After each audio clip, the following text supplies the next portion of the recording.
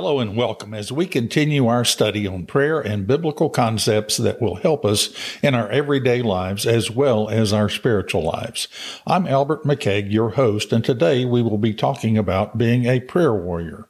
Please share this podcast with your social media contacts and also be sure to follow me, Albert M. McKeag, on your favorite podcast platform. Our daily news can be most disturbing. We see constant attacks against Jews and Christians in the Middle East, ambushes against police officers, almost hourly robberies and assaults, floods, fires, hurricanes, tornadoes. The list goes on. So why do we see such tumultuous times? Is the world really getting more violent, or do we just have better reporting of events than a few years ago? The answer to that question is that we are at war. Just as surely as we've sent soldiers, Marines, and Navy SEALs into combat zones over the past few decades, we are sending warriors into battle every day in our war against Satan. Our pastors, teachers, church leaders, and spiritual warriors are on the battle line every day. We may want to hide from this fact, but look around you and you'll find a battle raging all around you, and you'll find that you're not living in the Garden of Eden. In Ephesians 6:11 through 13, Paul dealt with being prepared for this spiritual warfare. He said, "Put on the full armor of God so that you can take your stand against the devil's schemes. For our struggle is not against flesh and blood, but against the rulers, against the authorities, against the powers of the dark world, and against the spiritual forces of evil in the heavenly realms.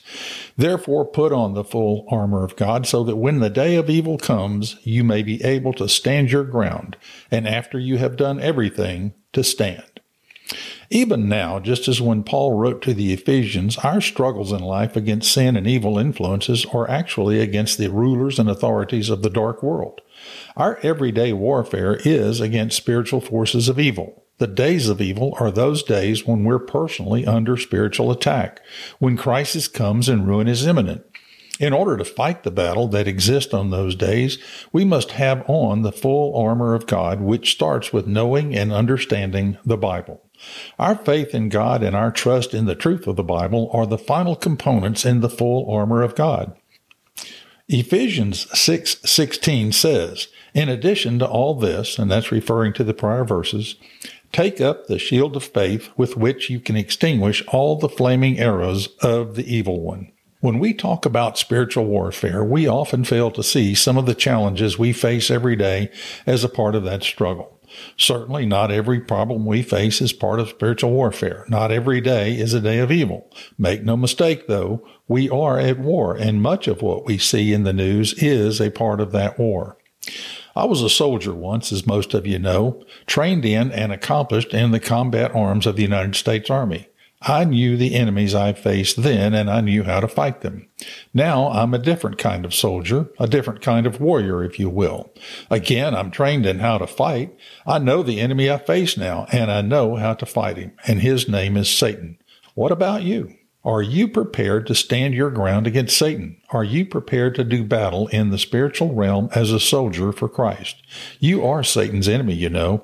It's inevitable that he will launch attacks against you. The strength and viciousness of those attacks are often directly in proportion to the threat you pose to Satan's earthly kingdom.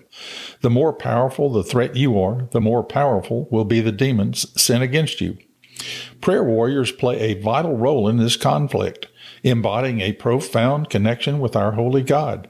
As spiritual soldiers, we recognize prayer as a powerful weapon in these spiritual battles, aligning our hearts with God's purpose. The Bible emphasizes the transforming impact of fervent prayer as it promotes unity among believers, advances healing, and seeks divine intervention.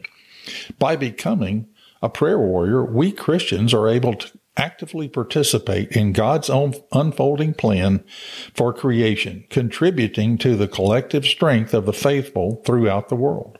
In prayer, while we may pray in isolation, we're joined in that prayer with other prayer warriors throughout the world in this spiritual fight. In a world fraught with challenges, prayer warriors serve as beacons of hope, fostering a deeper relationship with God in themselves and in others, and channeling His grace into this troubled world in which we live. We Christians cannot afford to sit this one out and let someone else fight the battle.